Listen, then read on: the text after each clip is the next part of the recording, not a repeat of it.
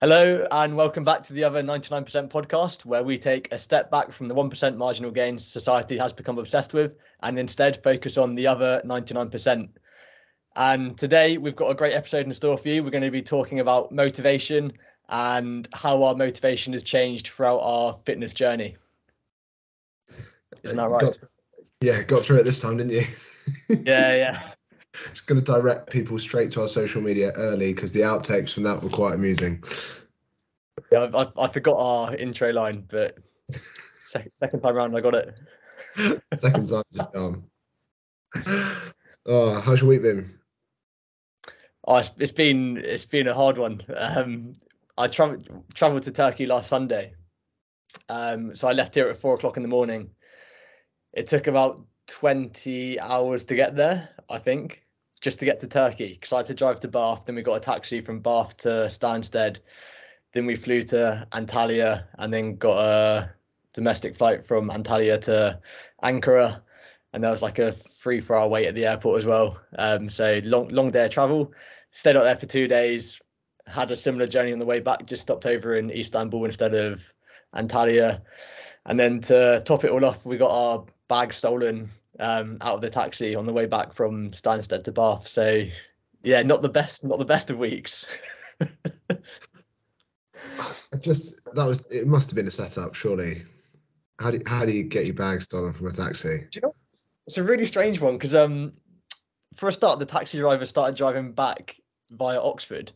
So one of the girls I was with, Jenny, she was like, "Where is he going?" He's going through Oxford. So she asked him, and he was like, "Oh yeah, I don't want to go on the motorway again because I got stuck in loads of traffic the last 2 days." So we went a really weird route back, which was like a 4-hour drive instead of 3 hours. And then he also stopped about 5 minutes before the services we stopped at. So it was like very, very suspicious, but I don't think he was like involved in it because we asked him to stop at the next services. So I think if we didn't say anything, he wouldn't even stopped. But yeah, so we stopped, got out of the taxi, went into the services. He said he was just gonna have a cigarette. And when we came back, all of our bags had gone. And they said that it happens quite a lot at that services because there's no cameras there. So I rang the police and reported it, and they've closed the case already. So like, there's nothing we can do really. So we're just hoping. Say that again. That's what you want to hear, isn't it?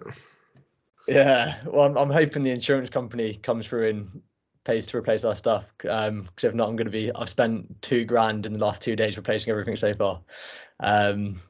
So yeah, I'm hoping I get some of that back. Yeah, I can imagine. But it's an exciting week next week, isn't it? Because you're starting the new role up at Manchester. Yes, I'm going up to Manchester tomorrow. Jamie, who's like their program director, is going to show me around the training ground. Stay there Monday, Tuesday night. Come back here on Wednesday, and then I move back up there permanently the following Monday. Awesome. So for those that may not have heard us before, what is it you're doing up in Manchester? So my job is a strength and conditioning coach. So I'm going to be working with the women's football team, doing mainly their gym-based stuff, not too much of the on-pitch stuff. And yeah, it's going to be a great opportunity. I've been chatting to Jamie a little bit about it so far, and they've got like quite a few rehabs that need doing. So I think their captain's just had Achilles surgery. One of their other players just injured their rec fem. So yeah, it's going to be a lot to crack on with when I get up there tomorrow. That's another hamstring injury that coming off the back of last week's episode, and that's what we talked about for most of it, wasn't it? So interesting. Rec fem, not bicep fem, quad. Oh, sorry, misheard. My bad. Yeah.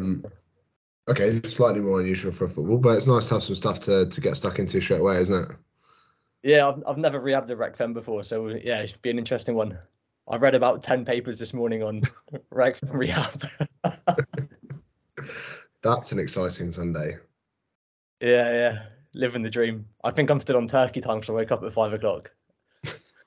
Is there actually a time difference? Well, obviously there is, but what is it? A couple of hours, yeah. So they're 2 hours ahead. Okay. But I was only there for 2 days. I'm in the habit of waking up early. Yeah, fair. And then how's your week been? You got 10K swimming, didn't you? Yeah, last week went to Dorney and did a 10K swim there. It's kind of healed, but anyone watching this live, my neck basically just got completely chewed up by my wetsuit.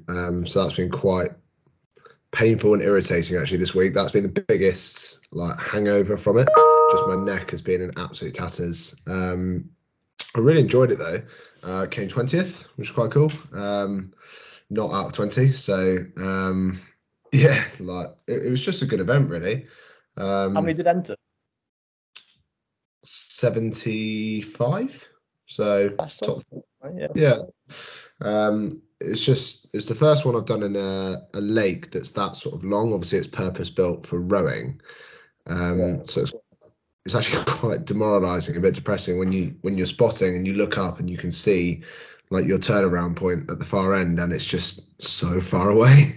Like I've done a few of these in the rivers before, but you can't see past the next bend, so you're never.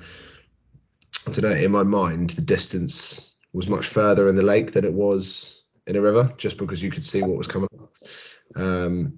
But such a nice community, you know. You turn up and you're at the start line sort of half an hour before, and you know the nature of it is everyone's got to help each other with their wetsuits and things like that. So you just get chatting to people, and yeah, I think it's a certain type of person that wants to enter those things in the first place. So yeah, happy with the challenge and sort of coming away uninjured, which was a pleasant surprise. How long? What was your time? 3 hours 57. Yeah, that's a long time to swim, isn't it? It's basically a marathon in the water, isn't it? Pretty much, yeah. I think, and I may be wrong, but someone said this to me at the start line, but I'm pretty sure it's the longest distance you can do without doing a channel swim in terms of like official races and things like that in still water. I know that's quite niche because there are some slightly. Oh, I actually did look at it, but it's got a 3-year waiting list at the moment. Oh, jeez. Yeah. Don't know what I'm going to be doing in 3 years. So, yeah, it's like a $5,000 deposit and a 3-year wait. So, yeah, it's quite a big decision to make. So I'm just going to hold fire on that and maybe give it another year before starting to plan that. But I'd quite like to do it as a relay, I think. But there's some really weird rules in it. Like you're not allowed to wear a wetsuit. You have to do it in budgie smugglers. If you touch the boat at any point, like that's your swim over. So if you do it in a relay, the next person has to be in the water and swimming before you can touch the boat to get out. Yeah, they literally just stop it there. If you're halfway across or nearly the full way, like, yeah, tough. Doesn't count. It's really, really strict rules. Like 2 main governing bodies do it. So if anyone fancies a relay who's listening to this, give us a shout. And if you've got a spare $5,000, that'd be better. What is the distance on that? It varies because of the currents. Yeah, I think it's maybe 20K or 20 miles. I know there's a big difference in that, but I think some people have done that distance and some people have done nearly double because the currents just pull you up and down and you swim like a massive zigzag. But the first bloke who ever did it in like a woolen full sleeve, full leg wetsuit, well not wetsuit, like pajamas. And he did it in breaststroke because front crawl was ungentlemanlike. Yeah, and that's in Ross Edgley, isn't it? Yeah, it's just epic. It's so good. That's what I was going to say a minute ago. You know, he got the same thing on his neck when he was doing that swim. He didn't have, what was the suit he made to stop that rubbing? I think he ultimately used like pretty much gaffer tape. I think he put like a bit of bandage and then just gaffer taped his neck. That was it. Sea scarf, that's what he called it. You didn't have one of those on hand. No, I used all the wetsuit lube stuff. It's all like a learning experience. So anyone who's going to go out and do some open water swimming, I used the lube. But after about an hour, I could just feel it starting to chafe. And obviously, there's nothing you can do once you've started. And, for the next 3 hours, it got a bit worse. I was like, this is definitely going to hurt later. It wasn't too bad at the time. It's just once I stopped that you kind of noticed that it was a bit painful. But yeah, I could feel it coming for like 3 hours. Yeah, but live and learn. So should we dive into motivation? Yeah, I reckon. So we're going to go all the way back started, weren't we? Yeah. So if we go back to, did we start lifting at the same time, or did you start slightly before me? I think I started slightly before, just through cricket, but not hot. Maybe a few months, not a whole lot before. Yeah, cool. Let's start there. We'll go through chronologically. We'll start at the beginning with your cricket and your first exposure to training or fitness or lifting, whatever you want to call it. I think this is a nice thing to look back on because it shows just how far strength conditioning has come since even then. You know, we're not particularly old. It wasn't particularly long ago. It's about maybe 15, 16 years ago now. And the first gym I ever went in was at Somerset Cricket Club, and it used to be called The Pit. And it was basically like a squat rack and a pull-up bar nailed into the wall, some medicine balls, like very, very basic. But it was in the tractor room. So they didn't have a proper gym. You're basically training around like the groundsman's equipment, which was just really, really odd looking back on it. But at the time, I didn't know any difference. I just thought, you know, this is absolutely fine. And the guys who are running it are brilliant. But, you know, to be honest, it was more of a test of how hard you could work. So there's just a lot of volume interspersed with quite a lot of conditioning stuff, you know, getting on the prowlers in the hall and things like that. So it was quite crude in the way it was set up, I suppose. There wasn't a lot of nuance to it. There was not a lot of individualization. It was just basic capacity. How hard can these kids work, and how hard, you know, how much do they want it? What are they prepared to prove? I think we probably were working at an intensity that's too high for where we were at. But in terms of the bodyweight stuff, it was great. That was about 13, 14 years of age, was it? Yeah. Because the other thing that's changed since then is probably strength and conditioning for the youth population has come on so far in that time period as well. So I imagine if you went back into that system now, it would be quite different to what it was back then. Yeah, I mean, it was even different from when I was leaving that program. You know, we had personalized training plans. It was all very well set out. It changed very, very quickly. But just from like the first point, that's where it was. You know, they built an actual gym, proper equipment. I mean, you know, you worked in it for a little bit as well, didn't you? It's about the pit, yeah. Yeah. But I'm actually, you know, it's quite nice to reflect on the fact that that was my starting point, because now everything's clean and tidy and, you know, very neat, and it's all very pristine. And, you know, I quite like the idea of, you know, just throwing a bit of kit around every now and again. It's quite a good way to train, I think, for variability. Yeah. So if we link this back to motivation at that point in time, what was your motivation for? You said it was quite like high exertion or intensity. What was your motivation behind getting to those sessions and putting everything in that you could? I mean, you know, I was a young kid and I wanted to be selected, and the coaches said that they were watching how hard we would work for selection. So I don't think I really had any understanding of what it was we were doing or really why we were doing it. I just knew that if you worked hard here, it would impress the coaches for selection for the summertime. So I didn't really put any individual sort of emphasis on the training sessions themselves, other than all of this is like a package of the person, and, you know, I just wanted to be in the team basically. Yeah. So then if we fast forward 2-3 years, how did your motivation change between that time period, and how did your training reflect that? Training change from those two time points, and what was the difference in motivation? Yeah, for sure. I mean, they ended up very, very different actually. And again, I think there was a lot of naivety with the training. It wasn't very well researched, if at all. Didn't have people around that had either studied it or gone through it themselves. So as it became clear that cricket wasn't going to be a sort of lifelong professional pursuit, you know, that's made quite clear quite early. I did still enjoy the training, and I'd come to quite like the idea of pushing myself individually on my own. And I think as a teenage boy as well, I enjoyed, you know, growing and having a bit more muscle and feeling a bit stronger. And, you know, with school sport in particular, quite successful. But I think physically it gave me a lot of confidence within myself, just because I looked very different, and I could do things that other people couldn't because they hadn't had that experience yet. Yeah. And I think, you know, perhaps I'd say that's the biggest motivator I've witnessed in young people, particularly male populations as well, is the idea of confidence and the additional confidence that comes from having a bit of extra muscle, you know, spending time in the gym. But I think it's a very, you know, again, it's like a good community, isn't it? Everyone's going to the gym to achieve not the same thing, Yeah. but a very similar thing. You know, it's self-improvement, isn't it? So everyone there is kind of like-minded.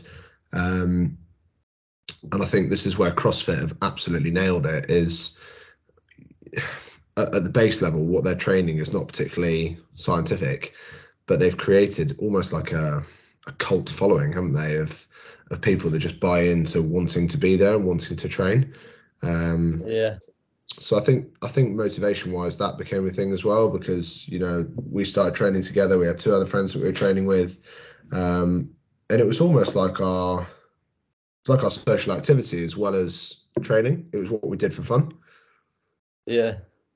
Yeah, I can remember it was pretty much every day we ended up in there, didn't we? We used to go and even like swim on Sundays and stuff. But I was similar to you. I can remember I started lifting at 16 and absolutely hated the way I looked. Like skinny, had really long hair. I just looked like an absolute mess. So yeah, that was my motivation for training. I wanted to change how I looked. But that was one of the biggest things I noticed. Like you get a little bit of muscle because it's a slow process, but your confidence shoots up, and that really carries over into other areas of your life, in my experience. So yeah, that was a big motivator for me. At what point did your motivation from just wanting to improve how you look change? If we fast forward like another 3 or 4 years. Yeah, it actually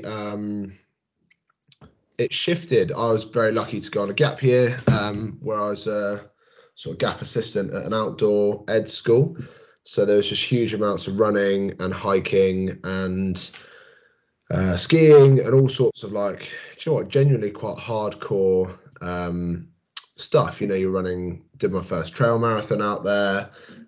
It was just awesome. And I think I just, not consciously, but just kind of stopped caring about what I looked like, because I was only interested in like my next run and the next activity, and could my body do those things? And if it could do those things, fantastic. It didn't really matter what it looked like. Yeah. You know, I was happy to eat whatever food I wanted.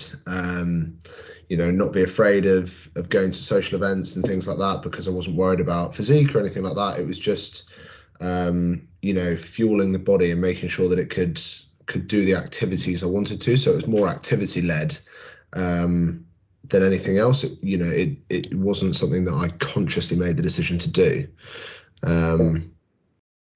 which was quite interesting. Like looking back. And was that a gradual change, or did you go like you went to a different environment and then your motivations just changed straight away, or was it more gradual? Can you talk us through that? I mean, I've read some books about culture and kind of self-development and things like that. One of the quotes that came out of it was, "Show me the 5 people you spend the most time with, and I'll tell you what you're like." Um, Yeah.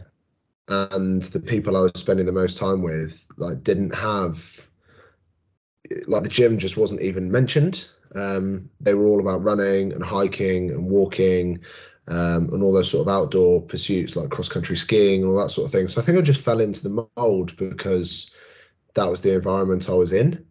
And Yeah. I'd never sought that out before when I was younger, but that sort of, not forced exposure because I did choose to be there, but that exposure to that new culture and that new way of thinking, it probably just made the shift for me, if I'm honest. Yeah. And what I was going to ask you then. That's what I was going to ask you. Like when you're talking through that, I'm putting myself in that situation, and I'm thinking, if that I'm really good at lifting.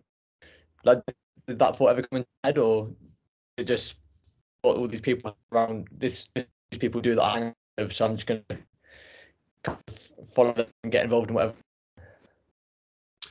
Yeah, I mean, I did initially miss the old routine and the habit and things like that. But I've always loved the outdoors. So it wasn't that I felt like I'd lost something. I felt like I'd gained something else. Yeah. Yeah, it wasn't a case of me feeling like I'd had to give anything up. There was a weights room on site. We just never went in it. Yeah. Because it wasn't part of the kind of culture there. But yeah, for me, it was more a gain of something new than it was a loss of something that I had been doing. And that shift sort of stayed with me when I came back to the UK. I started going back to the gym, started lifting again. Again, it's very aesthetics focused. That was my main motivator for that, was physical appearance. But I still loved the sort of long distance cardiovascular sports that I discovered, hence the 10K swim that I did, this Sunday. I think the health benefits and the mental benefits for me are just so much greater from cardiovascular exercise than they are from being in the weights room. But having said that, Yeah. I do still enjoy it and do massively see the benefits of it. Yeah, and that's reflected in loads of the research, to be fair. Although, like, they're showing now that strength training is just as good as antidepressants, which is fascinating. But I think cardiovascular endurance is still slightly more effective. But they've just studied it more in that. So, would you say that's your main motivation now? Is your mental health or well-being as your biggest motivator for cardiovascular training, anyway? Yeah, I think so. I'm never gonna. Well, maybe I will, but I don't think I'm ever going to enter anything that I'm going to win. It's never going to be a job for me. It's not going to be professional. So I think I've had to reevaluate after a few injuries, like why I'm engaging in these sports. And I think that's something that lots of people kind of go through with different transitions in their life, whether it's starting uni or jobs or having kids. And I think that I genuinely enjoy just seeing what my body can do and how far it could go. When I actually got in the water to swim that 10K last weekend, I didn't know how long it was going to take, if I was actually going to finish. Maybe my shoulders give out or something like that. And having those genuinely challenging experiences, I think, is really good mentally. Because it keeps you sharp and it keeps you focused on lots of different things. And it stops you becoming sort of stuck in a routine and too comfortable. But yeah, for sure, like the communities and the sort of time away from the busyness of life, I think mentally cardiovascular exercise for me it's golden. It's absolutely number one. If you had to pick between one or the other now, what would you go for? Can I choose any endurance sport? Because if I can keep doing lots of them, I'm probably going to choose that just for the variety.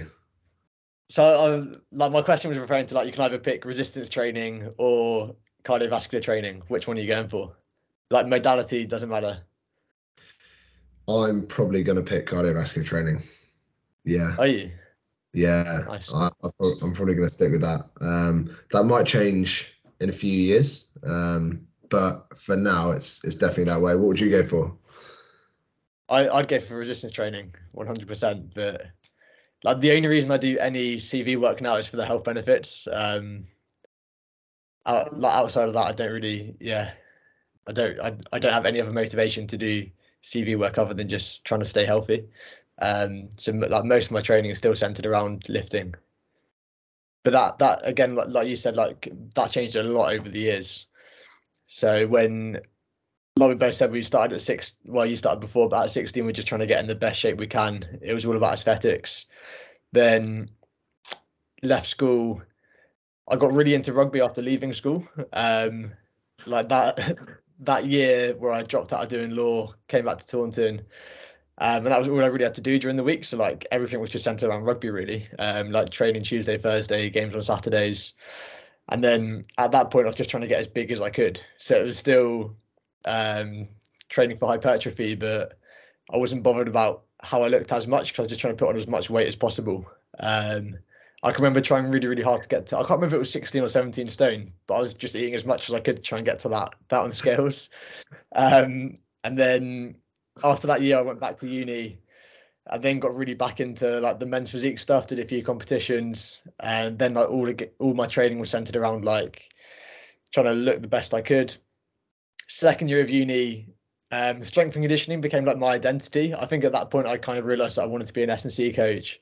So I started doing a load of Olympic lifting, less hypertrophy work, still a little bit. But yeah, most of my training was centered around like trying to learn as much as I could to be a good S&C coach. So, and I actually trained in a CrossFit gym during that time when I was back at home, because that was the only place you could really do Olympic lifting. Because it's still not that widespread as a sport, really.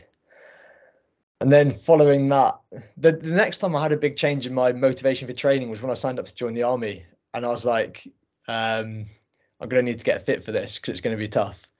And the pre-joining fitness test was a sub 8-minute 2K. And I was, in my head, I was like, I'm not a runner. I can't run. I think I was still about 110 kilograms at this time. So I was big. And I was getting nowhere near those times. So I was like, I need to get into running. And this was over lockdown, which was actually quite convenient because I had access to a gym, but it wasn't the type of gym where you could do a lot of like bodybuilding type work. So I stripped back on the lifting quite a lot, ran 5-6 times a week, and continued that through for like a good year or so, and got pretty good at running.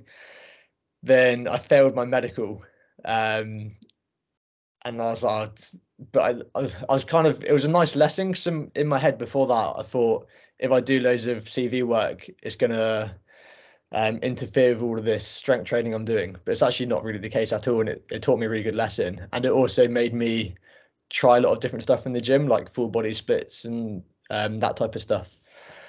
And then yeah, coming back to now, I've kind of gone full circle and gone back to just training for aesthetics again, but still keep up a bit of CV work for the health benefits, because I'm getting aware that I'm getting older, and you start to think about health a bit more as you get older. Yeah, it's interesting. Actually, I'm just going to touch on the first thing you said there about that. The theory of concurrent training, and it used to be that what was it, cardio kills gains, and I think I still hear that in the gym every now and again, almost exclusively from younger groups of men who just think that they can't possibly get stronger or get bigger if they're doing cardiovascular exercise, and it's not.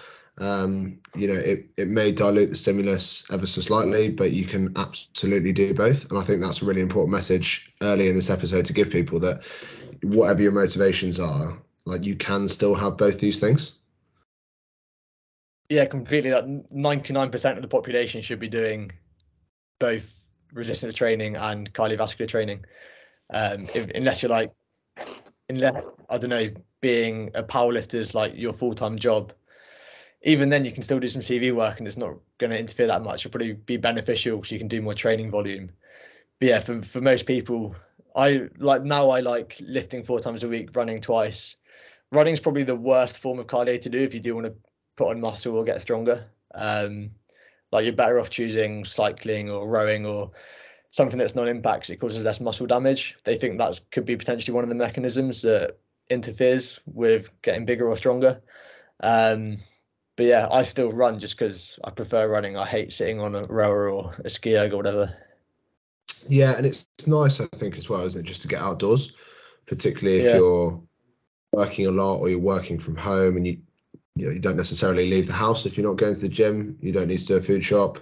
It's a cheap sport, isn't it? It's accessible to lots of people. And also thought it was interesting how you said about the kind of external environment and how that impacted what you did, because obviously when the pandemic hit, the gyms were shut and pretty much all of us didn't have access to gyms and swimming pools and all that sort of stuff.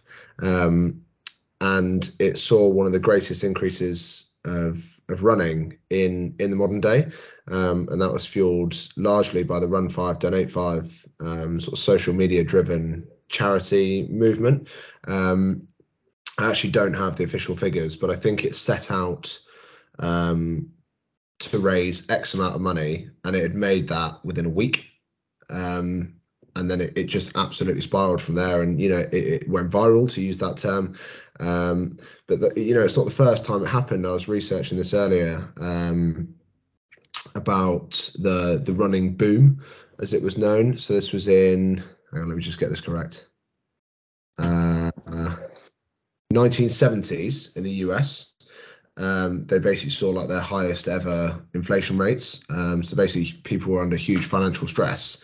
And weirdly, that correlated directly with this running boom, the biggest increase in sign-ups to fun runs, and people sort of recording that they were doing cardiovascular exercise and running in particular.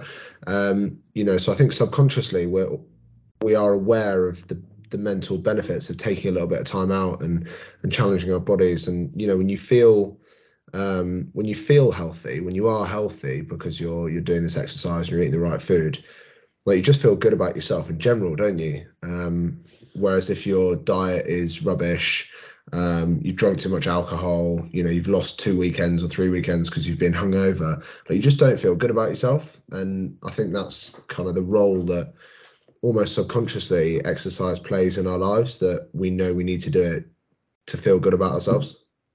Yeah, that's a really good point. As soon as I'm feeling stressed or annoyed, or like, the first thing I want to go and do is just go and train.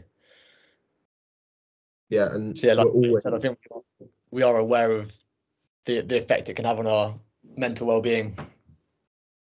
Yeah, and people are always going to get stressed and annoyed. There's always something that can happen, isn't it? And I think it then changes as you get older. We spoke about when we were in our teenage years, and it was primarily for aesthetic purposes, and sort of subconsciously gave us that confidence boost, and how that shifts to kind of older populations. And you look at maybe people in the 30s and 40s who've got young kids, and they're thinking, I want to be a good role model for my children. I want to live a long time so I can see my kids grow up.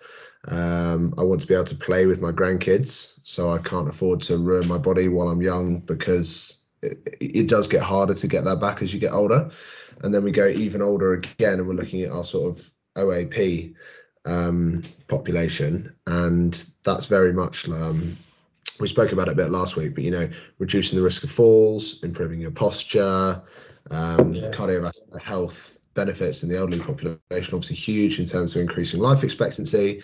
So the reasons that people choose to engage in exercise, whilst they are individual, I do think they're slightly guided by where you are in your life as well.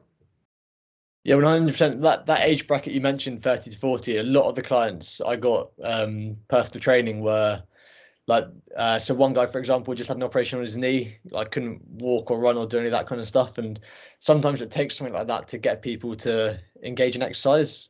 Like, probably a lot of people that are pre-diabetic, that's going to give them a lot of motivation to go and do some training.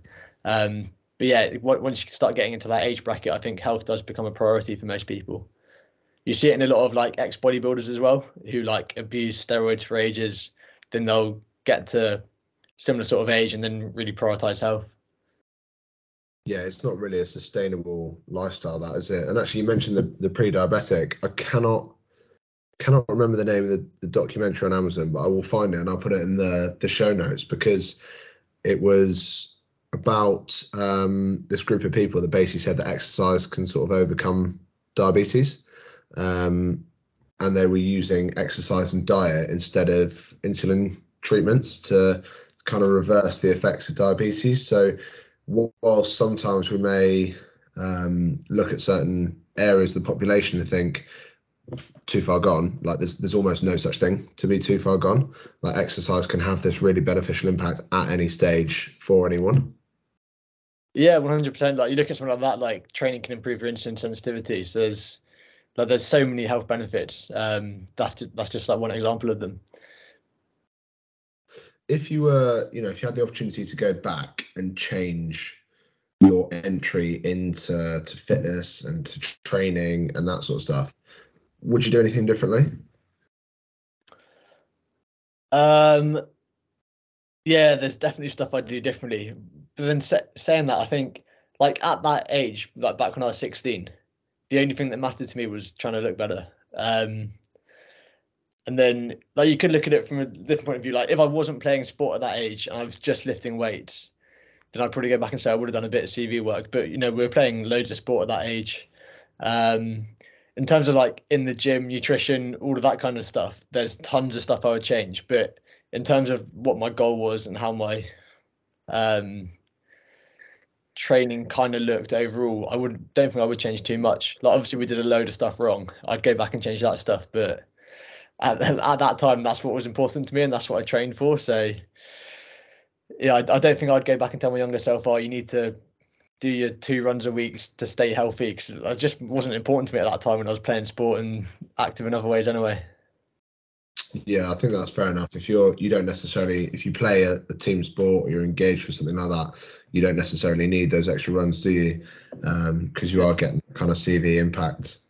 Do you think what I would change is like obviously all of my motivation over that period changed a lot. Like when my identity became a strength and conditioning coach. Again, I don't know how much I would change because that was important to me for my career at that stage in time. But have you ever got to the point when you just ask yourself, like, why am I doing this training? Like, what is the point? Like, I've been at that stage quite a few times. Because like after I failed my army medical, for example, I carried on running for ages, probably like another 6 months or so. And it got to the point where I was like, why am I doing all this running? Like, that's not really that important to me. What is important to me is just trying to get stronger and bigger because that's like deep down, that's what I really care about. But then like you get wrapped up and tell yourself all these things that you're like, but I'm doing this running now because I want to stay healthy. Well, okay, well then I don't need to run 6 times a week. Maybe I need to do 2 or 3 or like just reflecting back on that stuff. Like that is what I would change. Like what is important to me at this time for whatever reason, and then just train for that. I think I'd be more aware of that throughout the last 10, 12 years. Yeah, I think because what's informed my decisions over the last couple of years has been some pretty bad injuries. And if I could go back and just ask myself, why was I going to the level where I got injured that badly anyway? What was the end goal? Yeah.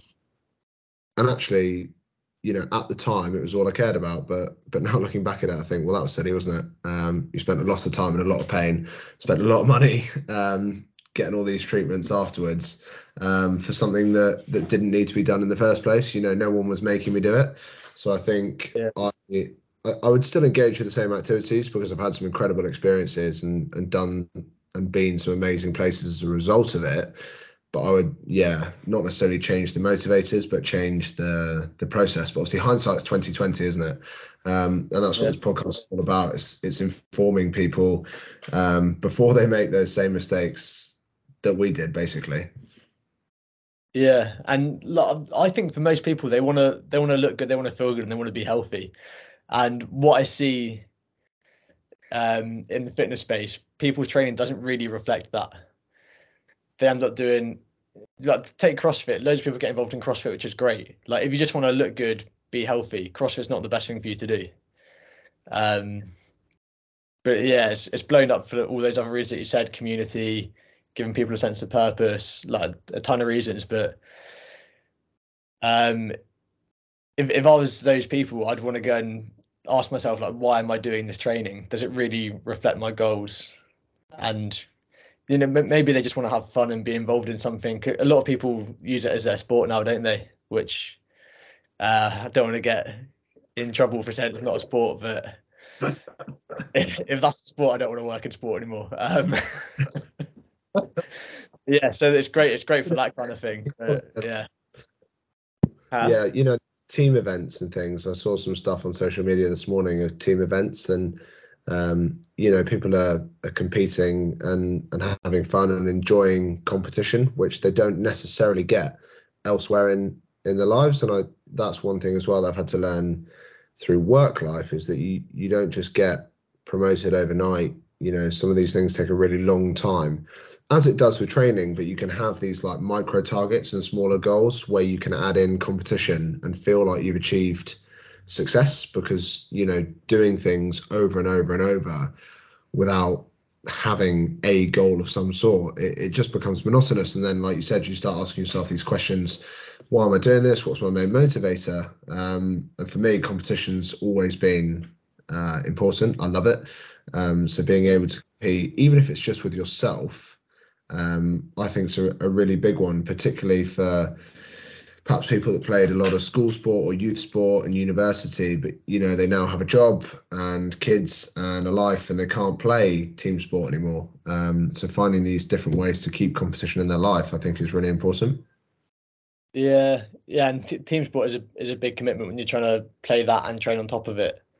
It's tough to, like, I struggle to find time to do that a lot of weeks. And that's the other thing I was going to say is when, I think a good time to set a new goal is when your progress does start to slow or you hit your goal. So if you take off just wanting to look good, okay, you get in shape. You're probably not going to, after 5-6 years of training, you're probably not going to change that much more. So then for me, it was, okay, now I want to get stronger because I can see progress in that week on week or month on month. And that's almost like refreshing from a motivation standpoint because you've got a more objective marker. You can see if you're progressing or not. And it's not just looking in the mirror, like subjectively, oh, I look a bit better, look a bit worse. That's not great for your mindset. So I'm a really big fan of some sort of performance goal. I think this is probably an episode in itself almost, but what role do you think social media plays in driving motivations around physique and attraction? Yeah, I remember listening to someone talk about this, and like take me for example, like in Taunton, maybe I don't know, top 5% for like how I look physique wise. Then you go on social media, and all you're exposed to, depending on like who you follow and that kind of stuff, but you're probably exposed to those other like 4% of people that are just in ridiculous shape. And then you compare yourself to that and you're like, oh, I look pretty average now. But when you look at the bigger picture, you're still in really good shape. So it's really, what's the word? Like it gives you like this false illusion of like what a good physique is. And then like your perspective on what in shape, what isn't in shape is just miles away from reality. So like say you're 12% body fat, you've probably got visible abs, you're reasonably lean, like in good shape. You go on social media, there's all these women or men with like 5% body fat or 10% body fat for women, and you're like, oh, I'm not that lean at all. So yeah, it just really skews your perspective. Yeah, and I think the other thing on there is I would say that probably, and I'm absolutely making this stat up, but I'd be surprised if less than 90% of the content that you're exposed to hadn't been edited in some way, whether that's just a simple filter, or changing the lighting or whatever, or even more significant than that, some people go to great lengths to edit their content. So what you're seeing isn't even real. Not only is it not a fair representation of the population and where you sit within that population, it's also not even accurate of them themselves because it's been edited so much.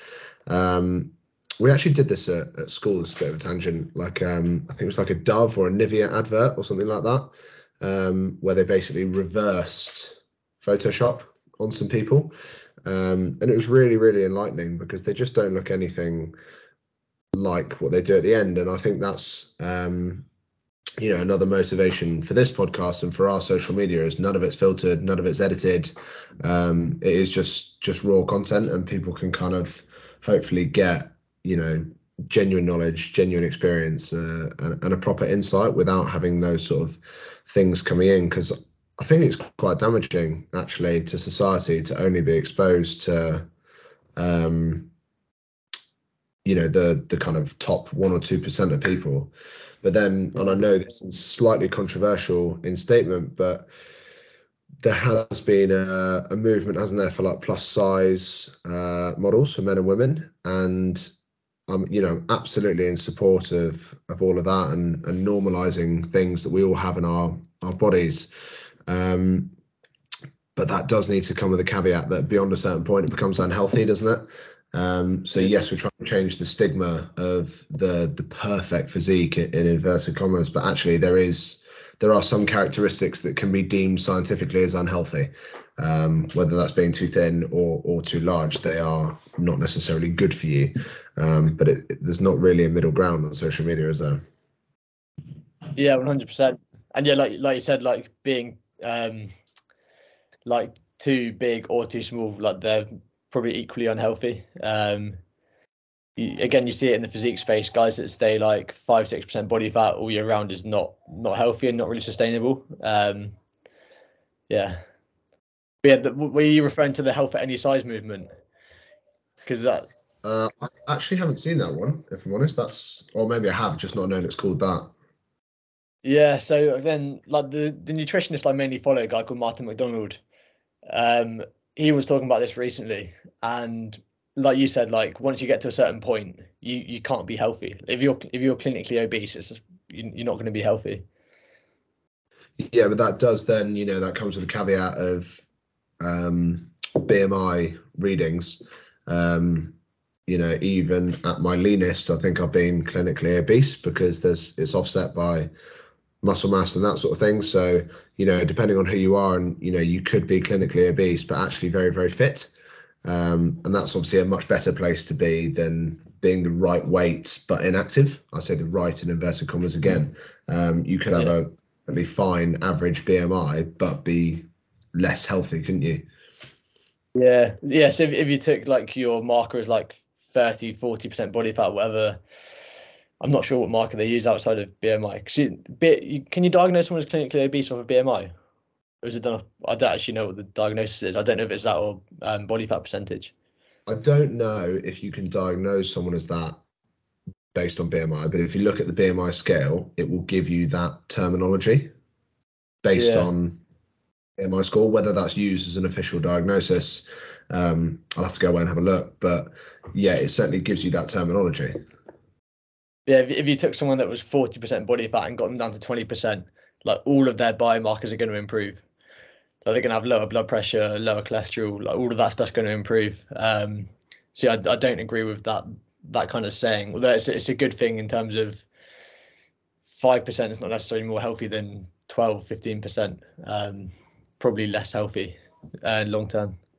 And then the psychological impacts of that as well, the things that you turn down and the things you refuse, the social engagements you don't go to, the foods that sort of deprive yourself of, like mentally over time, that's exhausting as well. And yeah, I don't think I've ever, like the first thing after a competition that these competitors do is just go and stuff their face with donuts and biscuits and all that sort of stuff, isn't it?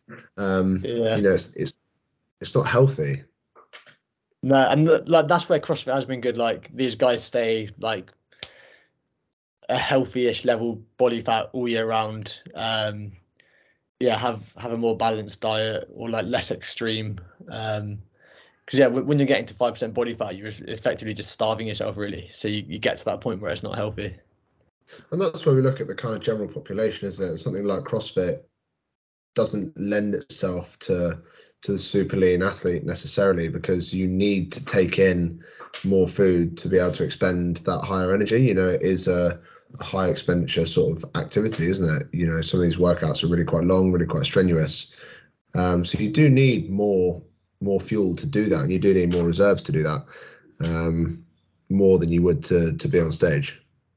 Yeah, like especially the endurance stuff. I know the Marines called it like yomping fat or something, don't they? They'll try and put on a bit of fat before they go off on all these like however many mile long marches or treks or whatever they call them. Yeah, I mean, phenomenal guys, aren't they? Like, that's a whole other it's a whole other breed of person that ends up sort of doing that and maintaining that. And the mental state that comes with that, we've spoken about putting an episode on about that as well, in the coming weeks, and the kind of psychology of training and sticking with plans. But what do you think our sort of main takeaways are for listeners today? For me, I think it's really important to be aware of your motivation. If you understand that firstly, like you just referred to, then like being able to stick to a plan or stay consistent.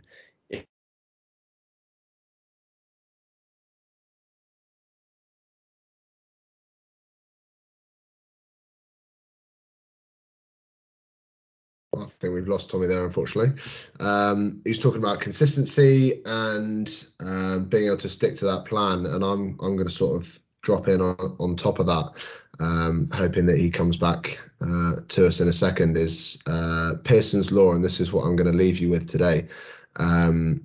Pearson's Law is that which is recorded improves, and that which is recorded and reviewed improves exponentially. And for me, I think that's really, really important. So becoming the type of person that can set and achieve goals, whatever your motivations are. There are no right or wrong motivations. We've discussed a few today. You will have your own, and they may shift, they may not shift as you get older, or as you have a family, or it gets bigger, or your job changes. But just being aware of those and kind of checking in with them to make sure that what you're doing is helping you get to where you want to go. That is what we have time for today. We do have very special guests coming on in a coming episode, so keep an eye out for that. As always, check us out on social media at The Other 99%, mainly on Instagram at the moment. So yeah, give us a follow, and if you've got any questions, just ping them through on there. Absolute pleasure as always, and see you next time.